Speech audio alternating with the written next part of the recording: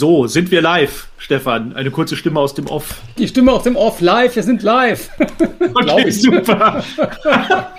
Ja, guten Morgen, hallo zu 9 vor 9, den Digitalthemen der Woche von Stefan und mir. Stefan sieht man gerade nicht, dafür sieht man unsere Gäste schon mal. Wir haben ja etwas Anzeigeprobleme, kurzfristig, aber wir kriegen das hin. Jetzt werden wir es so machen, Stefan, dass wir beide, glaube ich, immer unsere Anzeige dann wechseln, dass du also immer wieder mal reinkommst, wenn du das sagst. Aber erstmal zu unseren Gästen. Hallo, herzlich willkommen. Also wir haben einmal mehr Gäste bei uns, Sabine Kluge, Alexander Kluge. Schön, dass ihr da seid. Hallo, guten Morgen. Danke für die Einladung. Guten Morgen. Ja, danke, dass ihr es einrichten konntet. Wir werden über Graswurzelinitiativen in Unternehmen sprechen heute, also über Veränderungsprozesse, die aus den Unternehmen heraus oder von den Mitarbeiterinnen und Mitarbeitern initiiert gestartet werden. Und wenn man euch so sucht online auf eurer Webseite wie auf Social Media unterwegs seid, dann kommt man ja direkt zu dem Schluss, dass das ja euer Thema seit langem ist, diese Graswurzelinitiativen. Und wir werden dann ja sicher auch Themen, oder da kommen ja dann schnell auch Themen wie New Work, wie Working Out Loud, wie digitale Transformation immer wieder mitkommen, spielen dabei eine Rolle. Darüber werden wir sicher heute auch sprechen. Ihr beratet oder begleitet Unternehmen, Organisationen und Teams in Sachen Zusammenarbeit, Selbstorganisation, Führung auch. Und ich würde vielleicht so am Anfang gerne mal wissen, warum interessiert euch das Ganze überhaupt? Also warum brennt ihr so für dieses Thema? Sabine, vielleicht willst du anfangen. Ja, wir brennen vor allen Dingen für das Thema Vernetzung, nachdem ich mit deutlichem Zeitversatz, Alexander hat es, glaube ich, schon vor 30 Jahren verstanden, der ist nämlich seit 30 Jahren in Themen Vernetzung unterwegs, mit den ganz frühen organisationalen Vernetzungstechnologien. Ich komme eigentlich aus der Unternehmensstrategie und später aus dem Lernen. Und da hat das Thema Vernetzung, also soziales Lernen, deutlich später irgendwie Fuß gefasst. Ich würde mal so sagen 2015, 2016. Und seitdem haben wir diese Brücke geschlagen und haben gesagt, Mensch, wenn Vernetzung möglich ist und wenn Organisationen den Freiraum schaffen, dass Menschen diese Vernetzung auch für alles nutzen können, dann passieren eigentlich ganz magische Dinge in der Organisation, nämlich dass Leute aus der Mitte ganz ohne Auftrag, aber mit großem Erfolg ihr Unternehmen mitgestalten können und vor allen Dingen auch wollen. Und das das beschäftigt uns seit Jahren, hält uns in Atem, das Thema, sowohl in unseren, ich sage jetzt mal, Begleitungsprojekten als auch von der wissenschaftlichen Seite. So ist auch unser Buch entstanden. Mhm. Und genau, über das Buch werden wir auch gleich noch sprechen. Du hattest jetzt schon auch so das Thema Digital oder Technik da noch mit schon erwähnt. Das ist ja jetzt aber natürlich nicht nur ein digitales Thema oder ein Technikthema, vielleicht sogar erst im zweiten Schritt, würde ich sagen, ein digitales oder ein Technikthema. Erstmal so grundsätzlich vielleicht zu Veränderungen. Wann braucht es denn überhaupt Veränderungen in Unternehmen oder was sind denn so typische Punkte, wo man dann so zu dem Schluss kommt, oh, hier muss ich was tun oder hier muss ich was ändern? Was sind so Merkmale dafür? Es gibt so einen alten Spruch, den hängen wir gerne in den einen oder anderen Foliensatz, den wir benutzen, rein von Jack Welch. Und da denke ich schon manchmal, das ist, vielleicht muss man schon langsam die Augen verdrehen, aber ich finde, der passt eigentlich immer noch. Der heißt, wenn die Geschwindigkeit des Wandels außerhalb der Organisation größer ist als innerhalb, dann ist das Ende nah.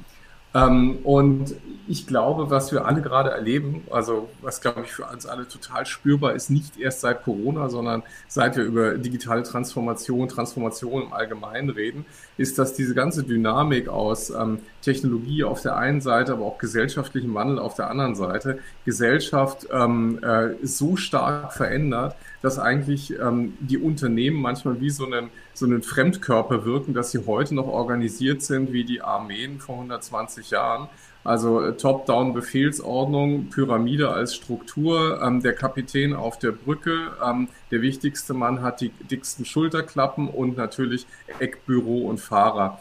Und das ist, glaube ich, diese Spannung zwischen gesellschaftlicher Entwicklung und der Dynamik auch der technologischen Entwicklung die bedingt ganz einfach, dass wir heute auch Organisationen anders denken und anders bauen müssen. Überhaupt. Also es fängt an dabei, wie gewinne ich neue Mitarbeiter, es fängt an, wie sorge ich dafür, dass wir mit unserem Umfeld kommunizieren und zusammenarbeiten. Also es sind so viele Faktoren an den Schnittstellen vor allem, die Reibung verursachen, wo wir glauben, das müssten wir heute anders denken und anders bauen.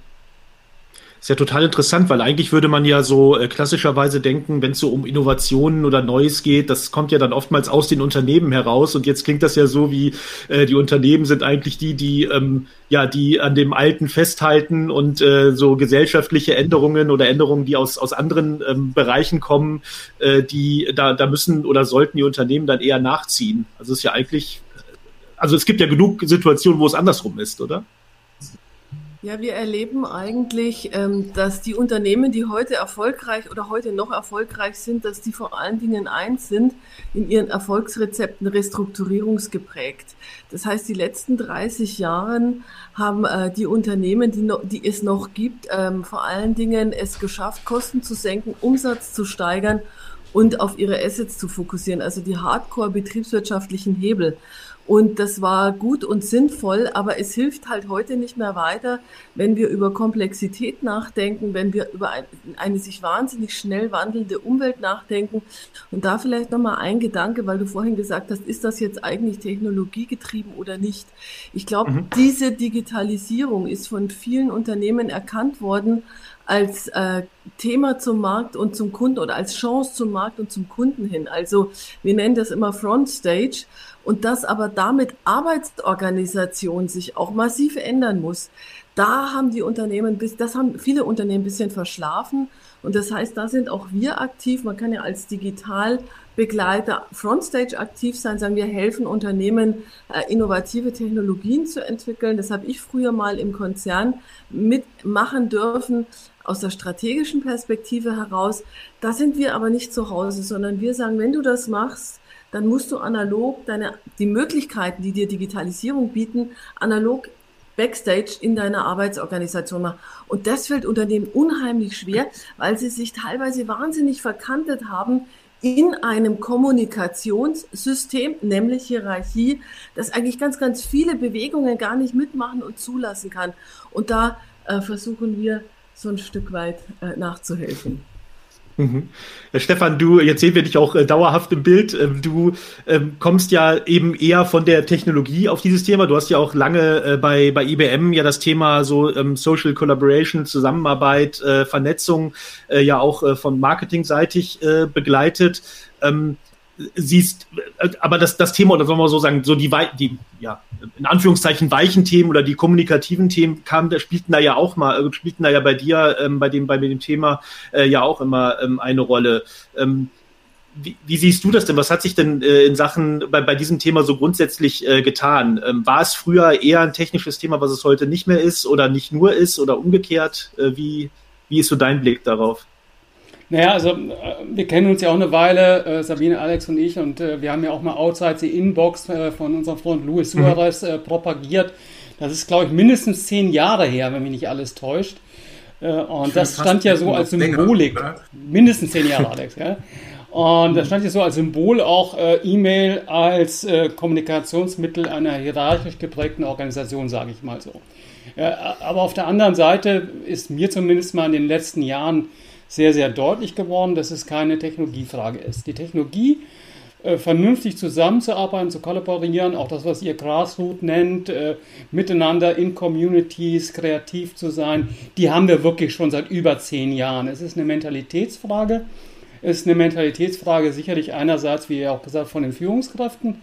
Ich glaube auch, dass es eine Mentalitätsfrage von den Mitarbeiterinnen ist, entsprechend, dass dort eben auch man sein eigenes Verhalten natürlich geduldet durch die Hierarchien entsprechend ändern kann und muss, um eben hier produktiver zu sein. Also wir haben Enterprise Social Networks seit über 10 Jahren, jetzt ist es halt jetzt Teams oder Slack oder ist es Mural oder whatever, da Trello, was da rumkreucht und fleucht.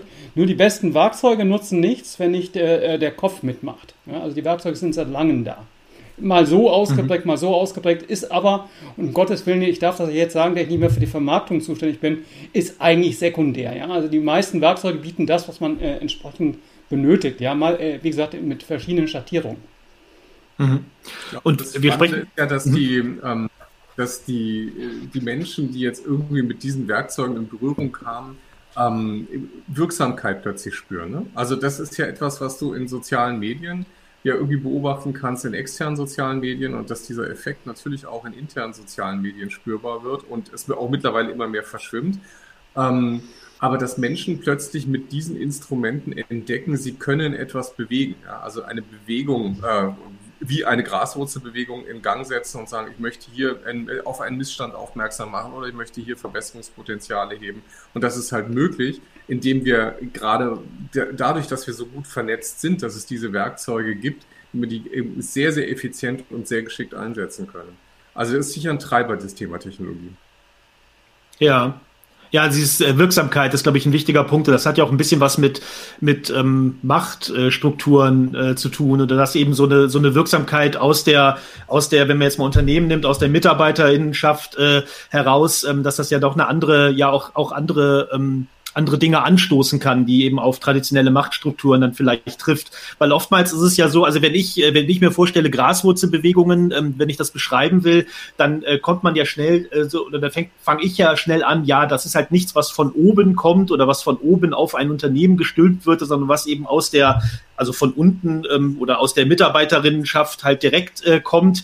Da spielt ja immer so diese Struktur und Hierarchie und so eine Rolle. Und wenn man das jetzt so ein bisschen zynisch betrachten will, könnte ja auch ein erster Gedanke sein, da kann man ja eigentlich nur davon ausgehen, dass da Dinge aufeinanderstoßen oder dass es vielleicht auch in gewisser Weise zum Scheitern verurteilt ist, wenn halt so die traditionellen Machtstrukturen da vielleicht doch mal den Riegel vorschieben. Wann sind denn solche Bewegungen, Entschuldige, vielleicht noch die Frage, wann sind denn solche Bewegungen erfolgreich oder können erfolgreich sein, Sabine? Ich würde vielleicht genau diesen Gedanken erst nochmal aufgreifen. Also eine Hierarchie ist ja eine sehr, sehr klug, effizient und effektiv strukturiertes Kommunikationssystem, das ein paar Bedingungen mit sich bringt. Erstens, ich habe ganz viele Analphabeten, die nicht lesen und schreiben können. Zweitens, ich versetze diejenigen, die lesen und schreiben können, in eine Position, wo sie Kommando und Kontrolle erteilen können. Und damit habe ich eine hocheffiziente und effektive, übrigens meistens auch tayloristische Struktur. Also das Ganze ist sehr, sehr stark auf Wirtschaftlichkeit ausgeprägt, aber auch darauf, dass die Analphabeten, die dann letzten Endes umsetzen, gar nicht sich einmischen sozusagen in das, was da sozusagen von oben kommt. Und das ist was sich ganz stark ändert durch eine sehr, ich sage jetzt mal auch demokratiesozialisierte Gesellschaft, die wir haben. Also Menschen wollen mitgestalten. Das ist, glaube ich, erstmal eine ganz, ganz wichtige Erkenntnis auch für Entscheider in Organisationen, die dieses Phänomen gar nicht kennen. Ich habe in den 90er Jahren angefangen, im Konzern zu arbeiten. Ich wäre nie auf die Idee gekommen, eine Graswurzelinitiative zu gründen, auch weil es an den technischen Möglichkeiten gefehlt hat, auch weil es am Austausch gefehlt hat, sich mal zu kalibrieren. Sag mal, siehst du das Problem auch? Wollen wir uns mal zusammentun? Und damit hast du eigentlich schon die Erfolgsrezepte. Nummer 1, ich muss ein Problemverständnis haben. Das haben Menschen oft an der Basis der Organisation meistens deutlich mehr als Menschen, die in einer Entscheiderposition sind, weil die einfach oft so weit weg sind vom echten Schmerz. Da gibt es auch Analysen darüber. Ich muss zweitens tatsächlich die auch technische Möglichkeit haben, mich zu vernetzen. Und ich muss drittens, ehrlich gesagt, ein bisschen Mumm in den Knochen haben, weil eins ist, glaube ich, auch jedem klar. Wenn ich gegen diese herrschende Struktur oder vorherrschende Struktur mich auf den Weg mache, allein schon mit der Frage, sag mal, nehmt ihr auch wahr, dass da irgendwas nicht stimmt mit unseren Werten, mit unseren Prozessen, mit der Art und Weise, wie wir Dinge tun, dann ist eigentlich der Gegenwind schon eingebaut. Und das muss mir eigentlich klar sein, bis hin auch zur Gefährdung der eigenen wirtschaftlichen Existenz. Also wenn dieser Mut mit der Möglichkeit zur Vernetzung, ich nenne das lieber in dem Kontext Kalibrierung, ne, weil es immer auch ein Prozess ist, auch zu gucken, meine Perspektive, meine Konstruktion von der Unternehmenswirklichkeit ist nicht zwangsläufig deine. Also das ist ein Phänomen, das wir jetzt letzten Endes auch überhaupt erst sehen, weil Menschen sich dazu austauschen können. Wenn das zusammenkommt, dann kann eigentlich so eine Graswurzelinitiative erstmal schon sich auf den Weg machen.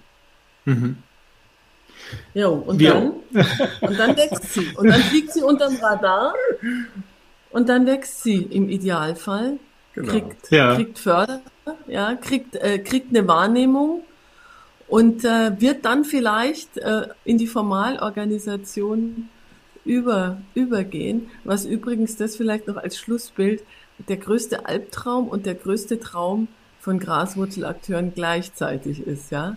Also raus aus dem eigentlich Exotenstatus, aus dem Orchideenstatus, wo die Freiräume immer noch mal ein bisschen größer sind, hin dann eigentlich zu irgendeiner in irgendwelche Prozesse gegossenen Struktur als Teil der Regelorganisation. Davon träumen und albträumen eigentlich die Akteure, denen wir immer so begegnen. Genau. Ja, das kann ich mir gut vorstellen. Ist es eigentlich, wenn man jetzt so über diesen digitalen Aspekt nachdenkt, es ist ja oftmals so, dass solche Innovationen ja aus den USA vor allen Dingen dann nach Europa, nach Deutschland herüberkommen. Ist das bei dem Thema Graswurzelbewegung oder so Vernetzung, Zusammenarbeit Unternehmen ähnlich? Also man könnte jetzt ja meinen, Unternehmen jetzt, die eben USA, die halt oder vielleicht aus dem Technologiesektor, die da halt sehr viel mehr Erfahrung mit haben. Ich meine, IBM, da hattest du ja, Stefan, das ja auch schon gesagt, ist ja die denken ja über diese Zusammenarbeitsaspekte abseits der E-Mail ja schon länger nach. Fällt es den Unternehmen dann leichter, eben auch strukturell oder von der Organisation sich dann auch zu ändern, oder ist das nicht so? Du schüttelst den Kopf, Stefan. Naja, es gibt sagen wir zwei Dinge, die ich noch in den Raum werfen wollte, die so Hemmschwellen sind. Auf der einen Seite ist es, denke ich mal, sicherlich eine Art Mittelmanagement, das da eine ganz elementare Rolle spielt, weil natürlich hier auch Machtverhältnisse und Kommandostrukturen entsprechend in Frage gestellt werden. Ja, das ist schwierig teilweise, und ich will hier gar kein Bashing von Mittelmanagern machen, da gibt es auch welche, die sowas unterstützen, also das muss man auch ganz klar sehen. Und auf der anderen Seite gibt es so ein Thema wie, und ich glaube, ihr habt es in eurem Buch ja auch angesprochen, wirtschaftliche Zwänge. Ja? Also für mich wirtschaftlicher Zwang ist so ganz persönlich jedes Quartal, das Quartalsergebnis, ja? Quartalsabschluss. Ja, und wenn du amerikanische Unternehmen nimmst, und es sind bei weitem nicht mehr nur die amerikanischen Unternehmen, sind wir natürlich alle quartalsgetrieben. Und jedes Quartal ist das Wichtigste in der History of the Company. Also ich habe das hier irgendwo noch stehen, noch auf meiner Zeit übrigens vor IBM. Da hat unser Chef das mal verteilt. This is the most important quarter in the history of the company. Und sowas kann natürlich auch gegenüber Graswurzelinitiativen entsprechend kontraproduktiv wirken. Ja, und was natürlich wichtig ist, und da bin ich auch ruhig, ist auch, dass man das Standing hat und das Durchhaltevermögen hat. Ja? Ich kenne sehr viele Kolleginnen und Kollegen, ich kenne auch sehr viele aus vielen anderen Unternehmen, die irgendwann auch sagten, ich habe jetzt die Schnauze voll, ja? Weil ich zu oft gegen die Wand gelaufen bin. Und das erfordert schon entsprechend dann auch zu sagen, das Standing, Sabine, du hast, glaube ich, immer angesprochen, das dann auch durchzuhalten, ja. Dann auch vielleicht in die Realisierung zu gehen und dann in den Strukturen doch noch stärker eingebunden zu sein, als der Exot zu sein, der da mal Projekte macht, die Spaß machen. Das soll aber nicht entmutigen. Also um Gottes Willen, ich glaube, wir haben jetzt gerade in vielen auch Industrien, auch gerade traditionellen deutschen Industrien gesehen, dass wir eigentlich diese Graswurzelbewegung auf jeden Fall auch brauchen, als eine Kraft, Unternehmen zu reformieren. Und denk mal, Lars, ich weiß nicht, ob ihr beides gehört habt, und das Gespräch, das ich mit der Anna Reusmann und dem Julian Süger von Porsche geführt habe, die haben es halt Agile at Porsche genannt. Und im Grunde genommen ist Agile at Porsche, also das, was die machen, auch etwas wie eine Graswurzelbewegung. Denn sie sagen hier, die Mitarbeiterinnen und Mitarbeiter müssen aktiv werden, die müssen entsprechend sich über Silos hinweg vernetzen und neue Ideen ins Unternehmen bringen. Also einerseits, ja, man muss sich der Hindernisse sehr, sehr bewusst sein. Andererseits ganz klar aus meiner Sicht, das sind doch die Dinge, das sind doch die Sachen, die auch Spaß machen, weil man natürlich ein Unternehmen entsprechend verändern kann, hoffentlich meistens im positiven Sinne. Das ist übrigens eine Erkenntnis, die wir, wenn man ein bisschen reinhorcht in die Podcasts, die wir gerade aufnehmen, wir haben ja angefangen, auch die Stories von Graswurzelakteuren aufzuzeichnen in unserem Podcast Kluges aus der Mitte. Und wenn man denen zuhört, dann merkt man halt auch diese große Liebe zur Organisation. Ne? Also da ist ja wirklich auch eine Leidenschaft für ihr Unternehmen weil sonst würden sie ja gehen. Ja? Also das sind ja auch Leute, die große Potenziale haben und die nicht unbedingt bleiben müssten, sondern die könnten auch sagen, wir lassen es halt einfach bleiben und schmeißen hin. Aber viele von denen sammeln halt Gleichgesinnte um sich und sagen, nee, wir möchten eigentlich uns wieder besinnen auf unsere Grundwerte. Ganz häufig werden dann beispielsweise die Grundwerte der Gründer wieder rausgeholt, ja, bei Bosch oder bei Daimler, wo man sagt, Mensch, also eigentlich wollten wir ein anderes Miteinander in der Zusammenarbeit, eher auch andere ethische Werte vielleicht der Produktion und der Produktgestaltung haben. Und dann einfach selber anpacken und die Leute zusammensuchen. Und das gelingt ihnen natürlich auch mit den modernen technischen Möglichkeiten, aber es gelingt ihnen auch einfach mit ihrer Haltung, dass sie sagen, ich möchte als Teil dieser Organisation die Organisation zu einer besseren Welt machen. Und ich glaube, das ist nicht unbedingt jetzt kulturell unterschiedlich, ob wir jetzt nach Amerika gucken oder hierher. Ich glaube, das ist ein Phänomen, das betrachten wir, glaube ich, also zumindest ist es mein Eindruck, das kannst du wahrscheinlich in vielen Ländern und vielen Kulturen gerade sehen. Aber da würde ich jetzt ganz gern nochmal anknüpfen, Lars, weil du diesen Fokus USA nochmal gesetzt hast. Ja, natürlich gibt es in allen Kulturen Menschen, die in Organisationen mitgestalten wollen. Und die interessante Frage ist ja, warum gibt es dieses Phänomen der Graswurzelinitiativen im Schwerpunkt in Deutschland? Das haben wir nämlich auch rausgefunden. Und ein sehr, sehr gutes Bild davon ist, dass du zum Beispiel das Thema Working Out Loud hast, was sich normalerweise auch viral aus der Organisation entwickelt. Komischerweise in den USA findest du überhaupt gar kein Verständnis für die Notwendigkeit, die Kommunikationskultur oder die Kollaborationskultur dahingehend zu öffnen. Und da unterscheiden sich tatsächlich Kulturen, also territoriale oder ethnische Kulturen sehr, sehr deutlich untereinander. In amerikanischen Unternehmen hast du oft sehr, sehr viel hierarchischere Organisationen auf der einen Seite, aber du hast gleichzeitig eine sehr, sehr viel höhere Durchlässigkeit, wenn es um Optimierung geht. Das hast du übrigens auch in Asien, ja. Deutlich egozentriertere Organisation, hierarchischere Organisation, aber eben auch eine größere Durchlässigkeit, wenn es um das große ganze Gemeinsame geht. Das heißt, der Elon Musk ist sicher einer der größten Egomanen, die es auf dem ganzen Planeten gibt. Und gleichzeitig gibt es aber überhaupt keine Hüllen und Hürden, wenn es um die Frage geht, wie kann denn wer auch immer, der Dorman und sonst irgendwer, mit ihm, wenn es notwendig ist, im direkten Dialog über eine ganz, ganz konkrete Produkt- oder auch kulturelle Optimierung der Organisation sprechen. Und da haben wir uns irgendwie in Deutschland durch unsere Liebe zu Prozessen und Regeln und auch verregelter Kommunikation so ein ganz klein bisschen das Grab geschaufelt, weil wir da ganz viele Möglichkeiten abgeschnitten haben, durch diese verregelten Organisationen überhaupt miteinander ins Gespräch zu kommen. Und das fällt uns momentan, was das Thema Geschwindigkeit angeht, da haben wir ja angefangen, deutlich auf die Füße. Ich möchte hier mal unsere Zuhörer und Zuschauerinnen entsprechend ins Spiel bringen. Schöne Grüße von Sven Semmet, der sagt, gute Unternehmens- und Quartalsergebnisse und mitarbeiterinnenorientierte Transformation, muss ich nicht widersprechen. Er nennt die Beispiele Bosch oder auch SAP. Und Rainer Pausch, auch einer unserer regelmäßigen Zuhörer, sagt, man braucht auch die Fehlertoleranz. Man muss das Bewusstsein für Fehlertoleranz im Unternehmen entsprechend schaffen. Danke, dass ihr wieder dabei seid. Zurück zu dir, Lars, ins Studio.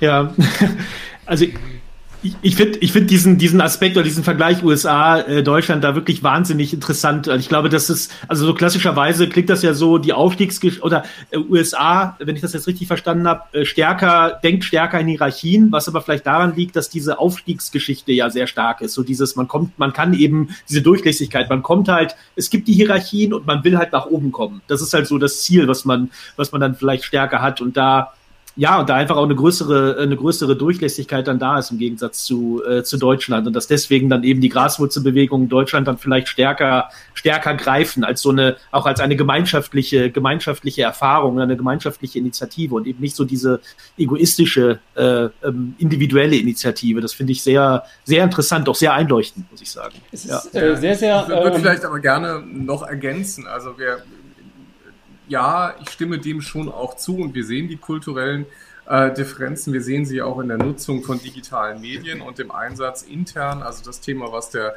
Stefan vorhin angesprochen hat, also als wir anfingen mit Enterprise Social Networks und darüber auf einer Konferenz in den nordischen Ländern, da waren wir in Dänemark unterwegs und da waren Norweger und Schweden unterwegs und die haben uns alle angeguckt, warum wir dann eigentlich jemanden motivieren müsste, offen Informationen zu teilen. Sie würden doch die ganze Zeit schon offen Informationen teilen. Also natürlich, da gibt es starke kulturelle Unterschiede. In Amerika ist es ganz anders, da sieht man gar nicht ein, warum ich eigentlich im internen Netz irgendwas teilen sollte, aber im externen ist man da super aktiv. Also da gibt es natürlich die Unterschiede, aber zum Thema Graswurzeln gibt es natürlich auch super schöne Beispiele aus Amerika. Also eines der Beispiele, was wir ja auch zitieren, ist natürlich ja gesellschaftlich, aber eben auch also eines der berühmten unternehmerischen Graswurzelbeispiele, was relativ früh auftaucht in der Diskussion, ist dieses Thema bei Google, ne? Als die Google-Mitarbeiter sich auflehnten gegen die Entscheidung fürs Pentagon zu arbeiten und sich Tausende sammelten und dann tatsächlich auch die ersten wirklichen Potenzialträger das Unternehmen publikumswirksam verlassen haben. Da ist man dann aufgewacht und hat gemerkt, Mist, hier ist eine Bewegung im Gange, die könnte unserem Unternehmen schaden. Und ganz offensichtlich auch hier der Appell, ne, also don't be evil und wir wollen eigentlich Gutes tun. Kann nicht sein, dass wir menschenmordende Drohnen mitentwickeln und dann sind die ausgestiegen aus dem Geschäft. Also das gab es da schon auch und auch da ist man sich der Macht aus der Mitte der Organisation heraus sehr gut bewusst und weiß, die zu nutzen. Auch hier noch ein Kommentar von Marion Straub. Also danke an alle, die hier zuhören, zuschauen. Auch ihr könnt jetzt noch Fragen zum Ende unseres Videopodcasts entsprechend stellen. Einfach über die entsprechenden Kanäle rein und ich souffliere dann hier an die Teilnehmerinnen entsprechend. Sie sagt also, Regelwerksgeber sind halt auch so ein Thema, die in den Unternehmen eine Rolle spielen. Meine 2 Cents noch zu Kultur. Ich meine, ich arbeite jetzt seit über 20 Jahren für oder mit amerikanischen Unternehmen und ich lerne immer noch über die geschriebenen und ungeschriebenen Gesetze der Kommunikation zwischen Arbeitnehmerinnen entsprechend in den USA dazu. Dass es was Besonderes ist, wenn man Großbuchstaben in einer E-Mail schreibt, dass man jemanden anschreit. Das sind ja Dinge, die man normal gar nicht weiß. Also das sind ungeschriebene, viel, viel stärker noch als bei uns, mein Gefühl. Ungeschriebene Gesetze, Verhaltensweisen in gerade der amerikanischen Szene drin, genauso wie sie auch in anderen Ländern existieren. Und das ist sicherlich auch eine Herausforderung, gerade wenn man international arbeitet, dass man auch auf diese verschiedenen Kulturen und Mentalitäten entsprechend Rücksicht nimmt und versucht, sich dort auch zu verständigen und auch voneinander zu lernen. Denn ich glaube auch, dass man voneinander durchaus, du hast die nordischen Länder genannt, entsprechend da sich gegenseitig befruchten kann, auch von den unterschiedlichen Herangehensweisen. Ja, was aber natürlich sehr, sehr schwer ist. Ihr habt ja beide, oder eigentlich haben wir in dieser Runde auch unterstrichen, dass Technologie der nachrangige Aspekt ist, Kultur ist der vorrangige Aspekt und eine Kultur sitzt Menschen auch ein Stück weit wirklich in der DNA durch irgendeine entsprechende Gesellschaftsentwicklung und da ist es eben wahnsinnig schwer, bestimmte Verhaltensweisen überhaupt bei sich selber wahrzunehmen, geschweige denn auch dann anzupassen. Also ein beliebtes Beispiel in Deutschland ist ja die immer offene Tür des Managements, ne? Also wenn wir mit Führungskräften sprechen, dann hören wir immer, ich habe noch nie einen CEO gehört, der nicht gesagt hätte, also meine Tür ist immer offen und wenn man dann so ein bisschen tiefer gräbt, dann sagt er, komischerweise kommt da nie jemand, aber also mit mir kann man eigentlich reden, ne? Ich verstehe eigentlich gar nicht, warum die Leute nicht einfach kommen und das mit mir teilen. Also da brauchen wir auch keine Graswurzeln, mit mir kann man doch reden. Und das ist ganz, ganz interessant, dass wir also diese Fähigkeit zur Selbstreflexion als Individuen, aber eben auch als Organisation gerade erst lernen müssen. Es gibt ja die lernende Organisation und einer von 5 wichtigen Elementen ist diese Fähigkeit, selbst zu reflektieren. Was haben wir denn eigentlich für Probleme und Fehler? Und da gibt es seitens des Managements, seitens der Entscheider, jetzt sind wir wieder beim Quartalsbericht, eben auch seit 30 Jahren, seit wir eigentlich wirtschaftlich eher kämpfen, als dass uns alles in den Schoß fällt, zumindest hierzulande, diese ganz, ganz starke Orientierung Richtung Investor, Richtung Shareholder. Und damit fehlt so ein bisschen die Sensorik an vielen Stellen. Das ist schon was wir auch beobachten für das, was wirklich in der Organisation passiert.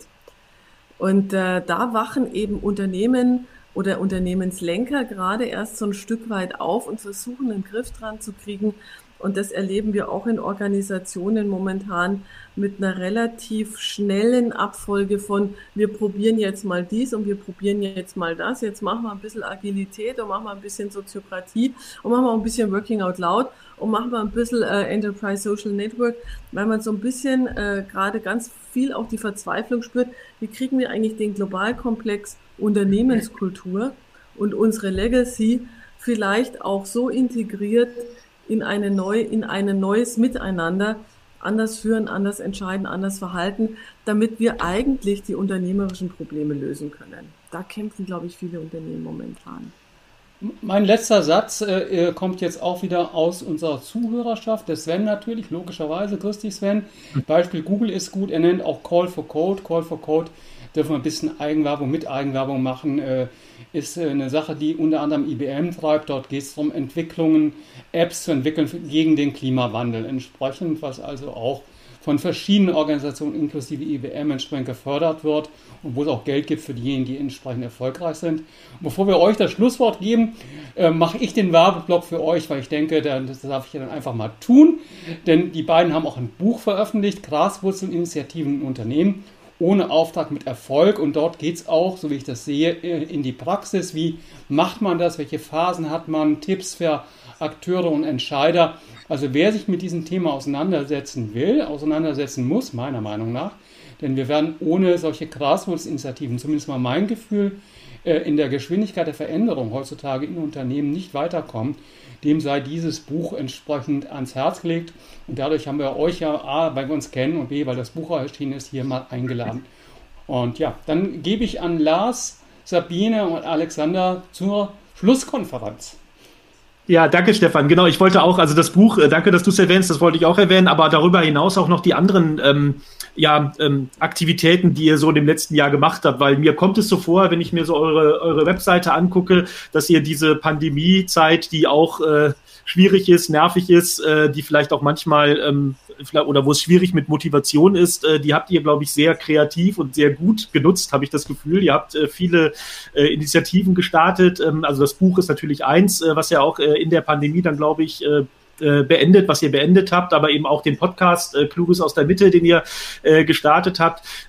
Wir hatten am Anfang ja gesagt, dass es Mut braucht, und was mir persönlich immer hilft, wenn ich irgendwie an Grenzen stoße oder wenn ich etwas ändern will, aber nicht so richtig weiß, wie, ist halt Inspiration und Impulse von außen auch. Und ich glaube, das wollt ihr ja sowohl mit dem Buch, wenn ich es richtig sehe, als auch eben mit den anderen Initiativen, die ihr so gestartet habt, Podcasts zum Beispiel ja machen, dass vor allen Dingen, dass man sich halt gegenseitig auch in den Erfolgsgeschichten, dass man die, glaube ich, dann auch so mitbekommt, dass man sich eben auch vernetzt und dass man voneinander eben auch lernen kann. Ich glaube, das muss ich sagen, das hilft mir persönlich sehr und das inspiriert mich auch sehr, muss ich sagen. Und ich glaube, das ist so auch das, was ihr vor allen Dingen mit euren Initiativen dann, glaube ich, auch erreichen wollt, oder? Ich muss noch einmal reingrätschen, weil natürlich die Zuhörerschaft bei uns ganz, ganz vorne steht. Und mit der Bitte dann zum abschließenden Statement an euch beide. Marion fragt, mich treibt wie geht nachhaltiges Wollen? Wollen ganz groß geschrieben. Wir wissen vielleicht sogar, warum Marion ganz groß Woll schreibt, weil Vernetzungskultur ist ja auch, Working Out Loud ist ja auch tatsächlich ein Graswurzelthema. Und Marion, ich glaube, da müssen wir uns dann außerhalb nochmal treffen, um das zu fokussieren. Vielleicht nochmal als Schlusswort, Lars, dein Gedanke aufgegriffen. Wir führen sehr viele, sehr, sehr persönliche Gespräche mit unseren Netzwerkfreunden, die in Organisationen sind. Und was wir erleben, ist eine große Ratlosigkeit und manchmal auch Verzweiflung über Menschen, die unglücklich sind in ihren Jobs, in ihren Unternehmen. Es ist wirklich grassierend und gleichzeitig die Ohnmacht, ja. Und deswegen der Appell jetzt auch an die Kollegen, die hier zuhören, die Möglichkeit, eine Graswurzelinitiative zu starten oder sich anzuschließen, die gibt's wirklich in jedem Unternehmen, und sie schafft eine Wahlmöglichkeit. Und wenn Menschen verzweifelt sind, so wie wir das auch wirklich oft in den Dialogen erleben, dann fehlt meistens die Wahlmöglichkeit. Und diese Wahlmöglichkeit zu sagen, ich kann auch etwas tun, das ist, glaube ich, ganz, ganz wichtig für sich auch nochmal abzuspeichern, Und wenn dann nichts geht, dann kann man immer noch in den Sack hauen und hinschmeißen. Aber das gilt in zwei Richtungen und dann bin ich auch fertig. Einerseits als Mitarbeitender zu sagen, ich kann auch handeln, ich kann auch mich auf den Weg machen und für Entscheider diesen Mitgestaltungswillen, diese Lust der Menschen, wirklich ihr Unternehmen zu formen, nicht zu unterschätzen. Da machen Führungskräfte oft einen großen Fehler, weil sie glauben, die Mitte der Organisation ist total träge und lethargisch. Das hat seine Gründe und man kann auch daran arbeiten, indem man Freiräume schafft. Aber dazu muss man auch als Entscheider bereit sein. Ja, vielen Dank. Das ist ein tolles Schlusswort und wir werden wir werden es ja auch als Audiopodcast veröffentlichen, werden dann auch eure Seite, euren Podcast, auch das Buch verlinken, um eben wirklich auch Menschen, die halt da mehr darüber erfahren wollen, dann eben auch wirklich diese Inspiration und diese positive Kraft, diese positive Energie, die jetzt gerade auch aus deinem Schlusswort, Sabine, dann mit rüberkam, sehr gut, um das eben auch wirklich mitzunehmen, auch in die eigene Organisation, in das eigene Arbeitsleben, in die eigene Veränderung. Vielen Dank, dass ihr da wart. Das war sehr inspirierend. Danke, dass wir da sein durften. Danke für die Einladung, ihr Lieben. Dankeschön.